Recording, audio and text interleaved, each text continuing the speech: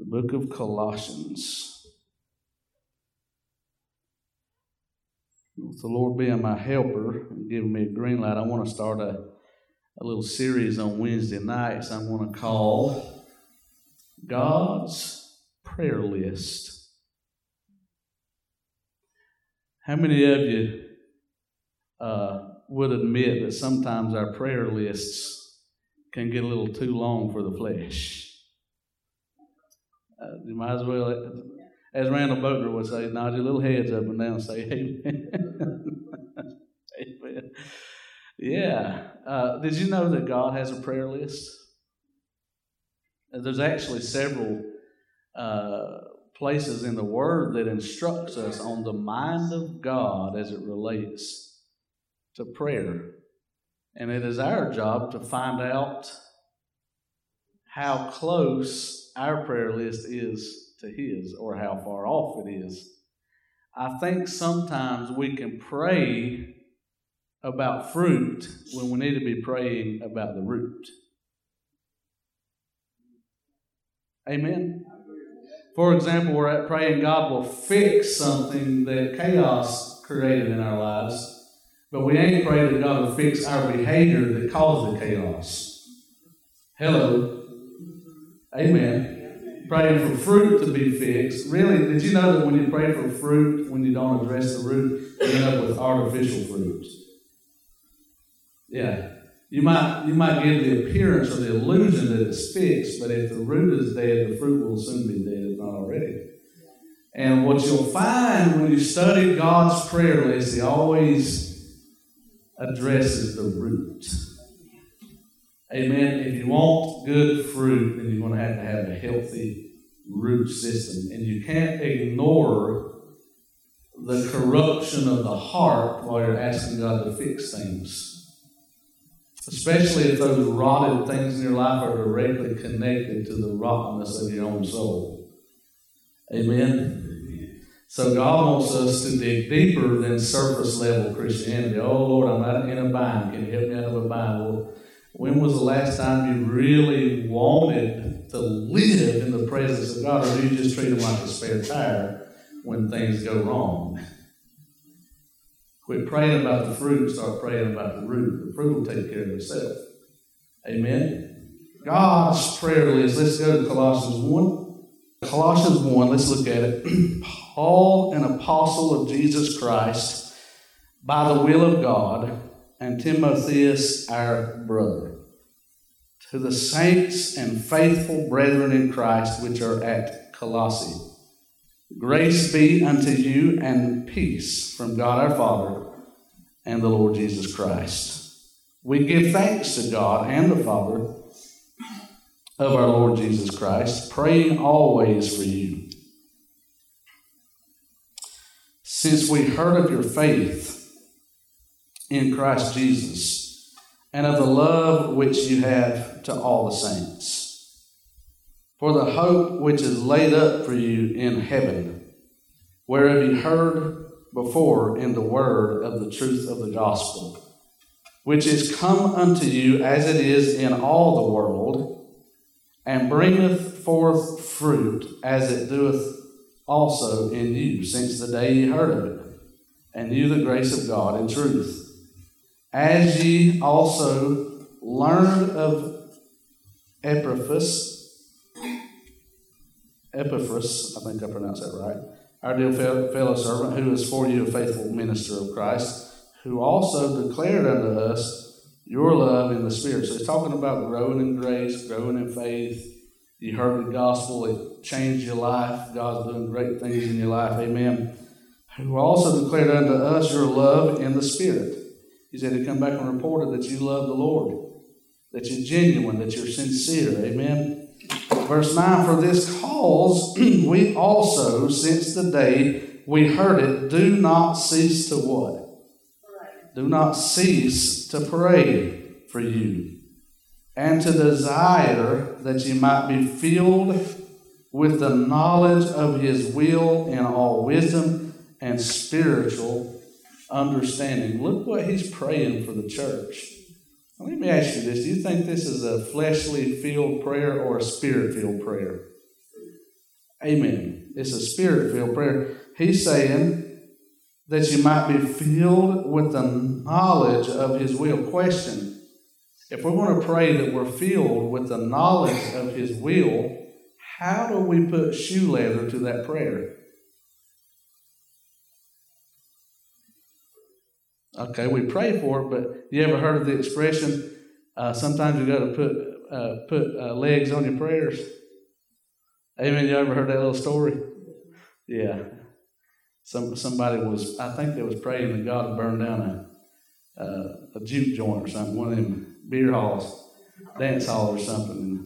And one of the fellas praying God would burn it down, and heard the preacher preaching on putting legs on your prayers. And next week that thing burned down. Come find out he took the preacher's message seriously and put legs on his prayers.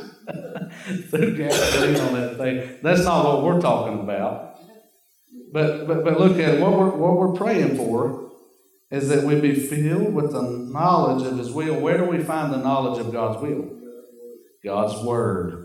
All right, so you can't pray to be filled with the knowledge of the will of God if you're not willing to dig for it. If you want to know the will of God for your life, you're going to have to read His Word. Right, amen? So don't just pray for it, dig for it. Go for it. Amen? And don't say you're interested in knowing about the things of God if you ignore half of what He writes and dodge the other half. And don't get offended at God if He corrects you. You ought to be thankful that He does. Amen? He's just trying to keep us from avoiding pitfalls along the way. So we're talking about praying around the roots of our faith so that the fruit will remain, right? All right, so look at it. That ye might walk worthy, verse 10, of the Lord unto all pleasing, being fruitful in every good work and increasing in the knowledge of God. So we're praying that we'll walk worthy of the Lord. So this is getting down to where the rubber meets the road. We're asking God to help us to live out the Christian faith. To not just have cheap talk. It's easy to say that you're a Christian. It's a whole lot different to be a Christian, isn't it? Yeah. To practice what you preach. And this is the kind of praying that the Lord, the Holy Spirit, led the apostle to pray for the church. And I believe this is a good model prayer for us to pray for one another. And I believe in praying for the sick. And I believe in praying that little Johnny's toe will quit hurting. And I believe in praying all that kind of stuff, right? But let me ask you a question. How spiritual are our prayer requests? If you did a contrast of spiritual matters versus carnal matters, spiritual matters versus physical needs, percentage-wise, what would you guess would be spiritual versus carnal?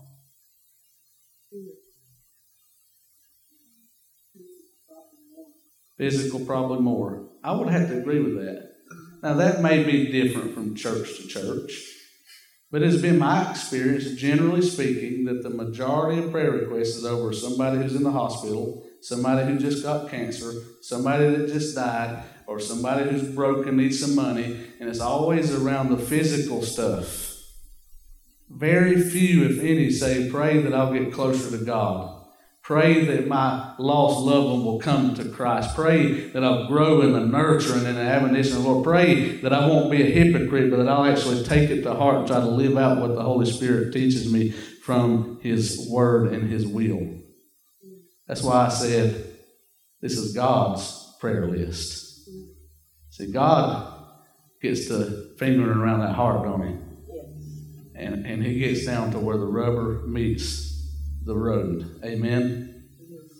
All right, so what verse are we at? Verse 10, that you might walk worthy of the Lord unto all pleasing, being fruitful in every good work. Now, it's one thing to work for the Lord. It's another thing to be fruitful in that work. So we're not just praying that we could get busy for Jesus. We're praying that what we do for Jesus will actually effect real results.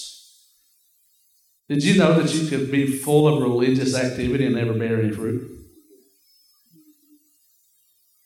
How can you do religious activity and not bear fruit? I'll tell you how, when your religious activity is not rooted and grounded in the Word of God. Remember, to have fruit, you've got to have a root. Religious activity is something you can participate in that never leads anybody to Jesus, that never teaches and motivates people to get out and be a witness for the Lord. I mean, literally, we could fill our days till Jesus comes, if it's 100 years from now, doing all kinds of religious activities and never baptize another soul, never see somebody. It is possible. There are churches right now that are drying up and dying on the vine because they're full of religious activity, but there's no root. They don't have any relationship with God. And what He's teaching us to do is pray that we'll get involved in the work of the Lord that has fruit. I'm not just interested in doing religious exercises. I want God to effect change through what we're trying to do for Him. I want fruit that remains. Now, I understand that sometimes the fruit comes at a later date, and I may not see the fruit till I get to heaven. That's okay. But I do got to know that it's rooted in the Word of God if I'm to expect it to bear any fruit. So what do we pray for? We're praying for fruit. All right, so let's look at that verse again. That you might walk worthy of the Lord unto all pleasing, being fruitful in every good work. So it's important that your work is rooted in the Word of God, but it also goes without saying that it's important that you do actually do the work. A farmer can't expect a crop if you don't go out and plow the fields and plant the seeds. I know Christians and churches all over the place that want God to send the harvest, but they don't want to lift a finger towards plowing the fields and planting the seed. Amen. If we want to win this next generation, you know what we're going to have to do? We're going to have to plow the soil of their heart with the Word of God and with the love of Christ. And we're going to have to water that seed that God puts in them. And it's going to take patience. It's going to take love. It's going to take endurance. It's going to take a commitment. It's going to take discipleship. That's how you work the ground of the Lord. Yeah.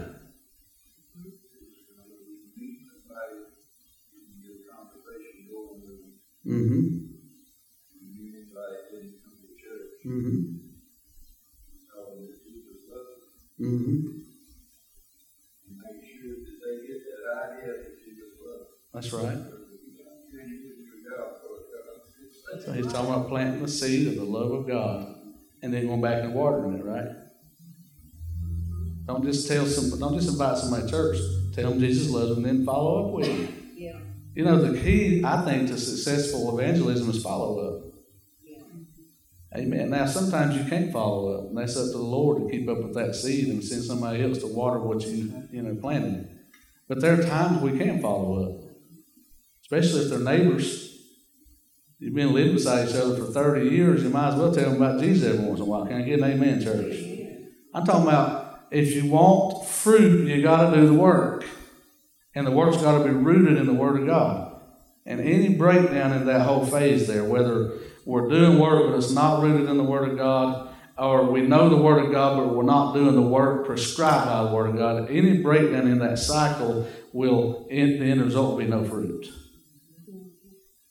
And let me tell you, any church in America, the Word of God is so powerful that any church in America, if they'll apply the principles of that book and put it to work, can experience a great revival and a turnaround and a house packed with people singing and praising God after they've been redeemed by the precious blood of the Lamb. There's not a church in America that ain't a candidate for revival if they'll seek after God. Leonard Ravenhill said it very well. The reason we don't experience revival is because we can. When we get to where we can't do without revival, God might just bless our appetite. And personally, I'm not satisfied with living a mediocre Christian life. I sometimes get told I'm doing too much. The Lord ain't told me that yet. Amen. I know sometimes we get busy, and sometimes we can do things that we invented. I realize that. But let me ask you something. When we stand before the Lord, are we going to want to hear, "Well done, thou good and faithful servant," or do we want to hear, "Thou wicked and slothful servant"? Or slothful implies no effort. By the way, church attendance is not the whole lump sum of the work of the Lord. It is just the starting point. We have teachers, pastors, evangelists, all those gifts that God gives the church for the edification of the body of Christ, for the instruction of the saints, so that we can learn how to be employed in the work of the Lord. Find out why God put you here and get busy doing it. So, if you don't know the book, you know the quickest route to learning the book? Read it. If you can't read it, play the audio and listen to it. So then faith comes by hearing by the Word of God. You can figure it out if you're hungry enough. John LeBeau, my friend up in Rhode Island, taught himself how to read by ripping off cereal boxes. And he'd read off them cereal boxes one word at a time. He'd figure it out. I don't know how he did it, but he taught himself to read. Now he's got a master's degree. And he's going on for his doctorate, I think. And he was a member of a gang at an early age. 13 years old. God saved him off the street. Don't tell me you can't learn. The kingdom is for the hungry. You're hungry enough, you'll figure it out. Nobody will stop you. So get in the book. All right, so that's what we're praying for, is fruit. Verse 11, strengthen with all might. So praying for strength with all might, according to his glorious power, not ours, unto all patience and long suffering with joyfulness.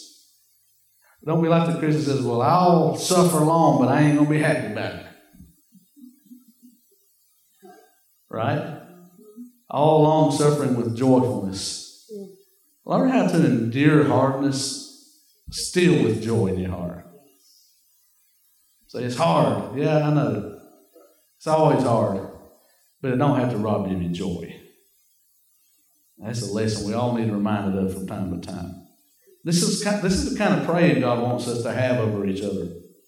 Praying for joy, praying for strength, praying for long suffering, praying for patience. I like what Gary Lutrick said. I heard him preach this years ago and never forgot it. He said, "Why are you preachers getting up and telling your congregation to not pray for patience when the Bible clearly says that you need patience?" Pray for patience. If you pray for patience, God's going to send you a trial. Big deal. That's the only way you're going to get it. So you might as well, amen, buckle up and hang on, honey. Let the Holy Ghost pick your trials and teach you how to get through them. You're not going to get patience any other way, so you might as well pray for it. Yeah, it reminds me of when I first hit high school, and I did not take pre-algebra in 8th grade. So my first introductory to algebra, I did not have the advantage of some of my fellow students who come from other elementary schools that took pre-algebra. So for the first half of that semester, I failed Algebra 1. And I woke up and I realized I hate this so bad that I don't want to take it again next year. So I pulled myself up by my own bootstraps and started reading the student's book. And you know how awful it is to try to learn anything out of one of them books. But between me trying to figure it out at home and going taking my questions to my teacher, I passed that class because my second semester did so well, pulled up my first semester grade. I hated it. I was hungry enough to endure that hardship so I wouldn't have to go through it again. Here's what I'm saying. The longer you delay your patience class, the more you're going to have to put up with it. Just go ahead and get it over with. Pray for it. Ask God, God, give me patience. And if I have to go through a trial to learn it, then so be it. Just go easy on me if you can, Lord. Ain't nothing wrong with asking Him to say, leave me not into temptation, but deliver me from evil. Ain't nothing wrong with that. He taught us how to pray like that.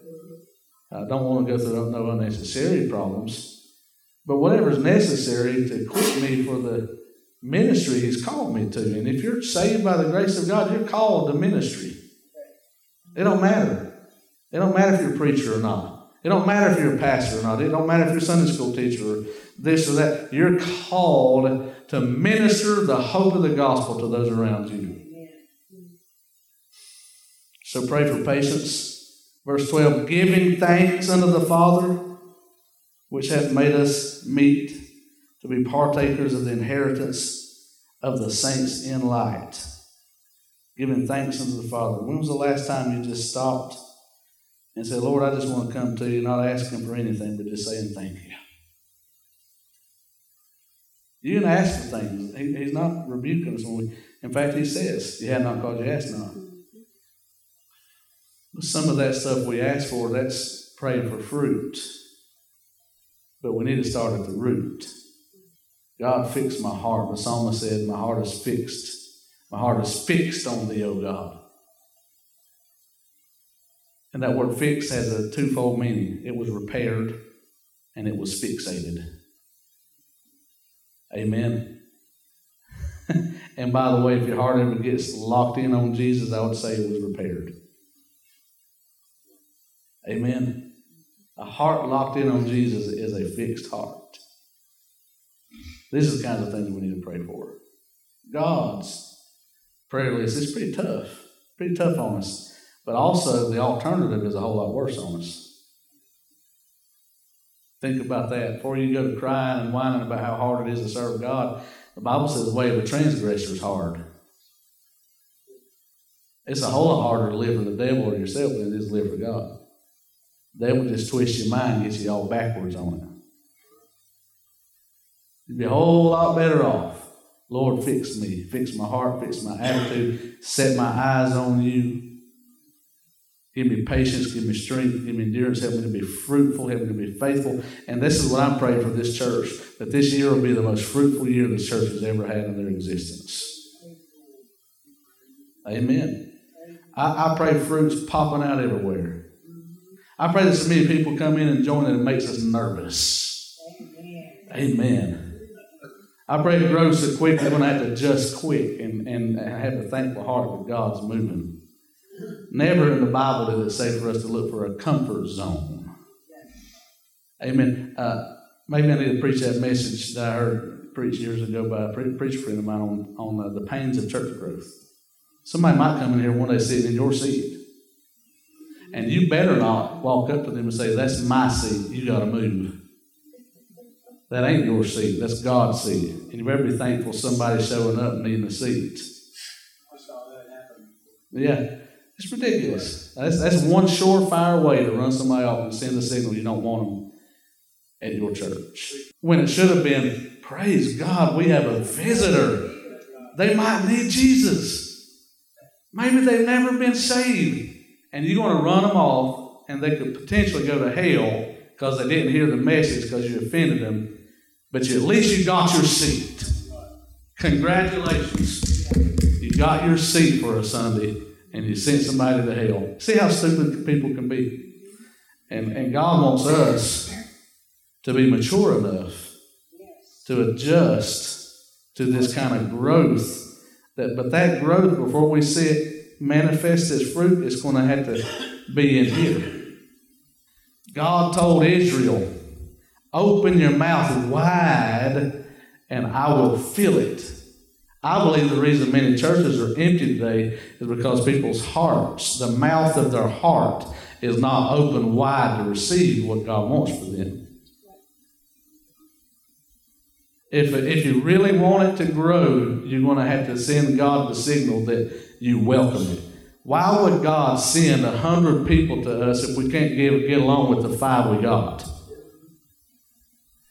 God's going to have to work on the heart.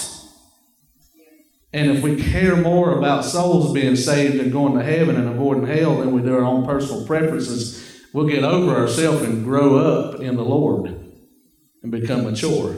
Can I get an amen? So I'm talking about growing up. This is God's prayer list that will grow and mature. And first Saturday of February, we're going to have our drive-through prayer again.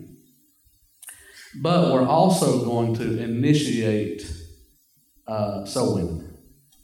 And I want to challenge every one of you to come. If not to sit or stand and pray for those coming through the prayer line, to maybe get together with me and Brother Ron and start a class on discipleship, how to tell people about Jesus when you go visit them. You say, well, Brother Gary, you can't visit people today like you used to. Well, it may not be the same culture that it used to be. I'm going to tell you something you might not have thought about.